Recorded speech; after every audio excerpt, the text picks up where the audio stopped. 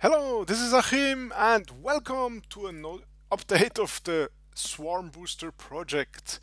Today I would like to present you the numbers of the week, and I would also like to talk about a bit the rich list of CTPSB and why the null account is actually the second biggest token holder of the CTPSB token.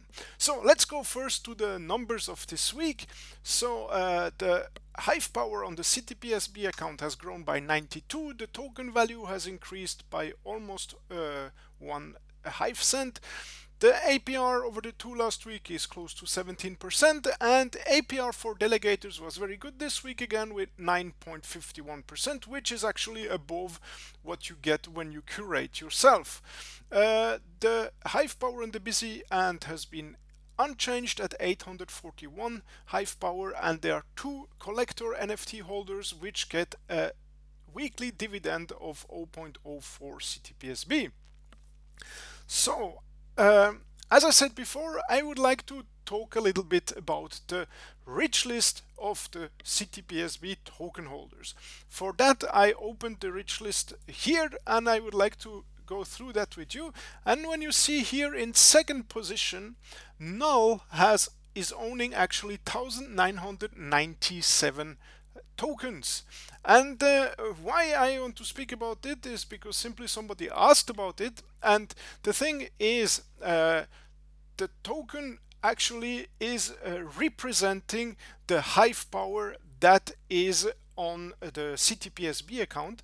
And so for each CTPSB account, there is a certain amount of Hive power. In the past, there were some situations where people were kind of selling CTPSB tokens, and when this happens, I have actually to power down the CTPSB account, and then when the power down takes into effect, I actually burn the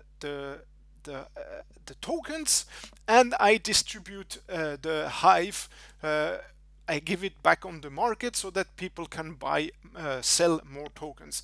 So this is sometimes a bit a tricky situation. So if people buy and sell in a regular fashion, then it's not a problem. But if there are a lot of people selling at the same time, then we have to proceed like that, power down, and then burn the according tokens.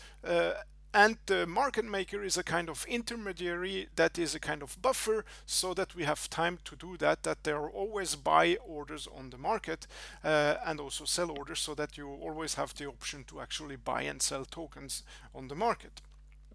Also, we have an actual burn program which works as follows. There is a certain an account that has a certain amount of Hive power which is delegated.